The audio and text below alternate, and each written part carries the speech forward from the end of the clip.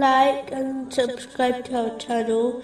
Leave your questions and feedback in the comments section. Enjoy the video. Moving on to chapter 26, verses 155 and 156. He said, "This is a she-camel. For her is a time of drink, and for you is a time of drink. And do not touch her with harm, lest you be seized by the punishment of a terrible day."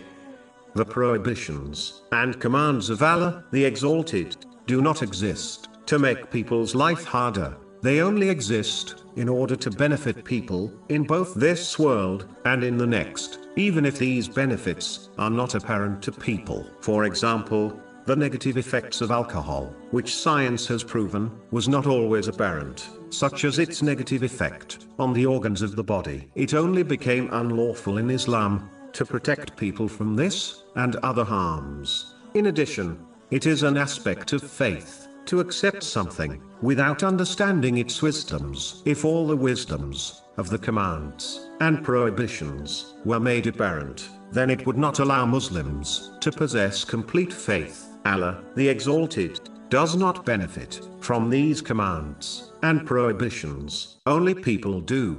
Moving on to chapter 26, verse 157. But they hamstrung her, and so became regretful.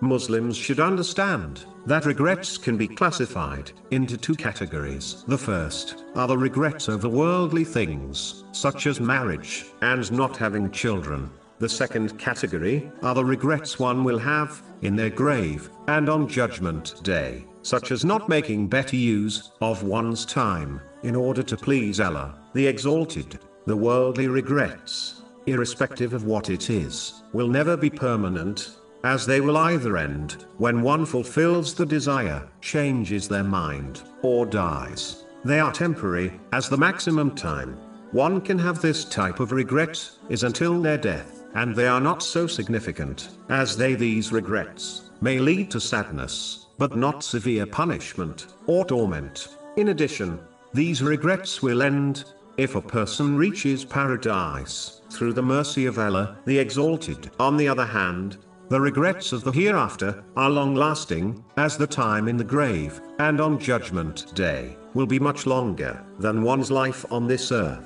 They will not end until one enters paradise, which may not happen, or it may occur after an extremely long time, as a single day in the hereafter is equivalent to 1,000 years on earth. Finally, these regrets are very significant, as they may well lead to a severe punishment and torment in the hereafter. Therefore, a Muslim should ponder over this and be kind to themselves by dealing and removing the potential regrets one will have in the grave and on Judgment Day, before they try to remove the regrets of this world.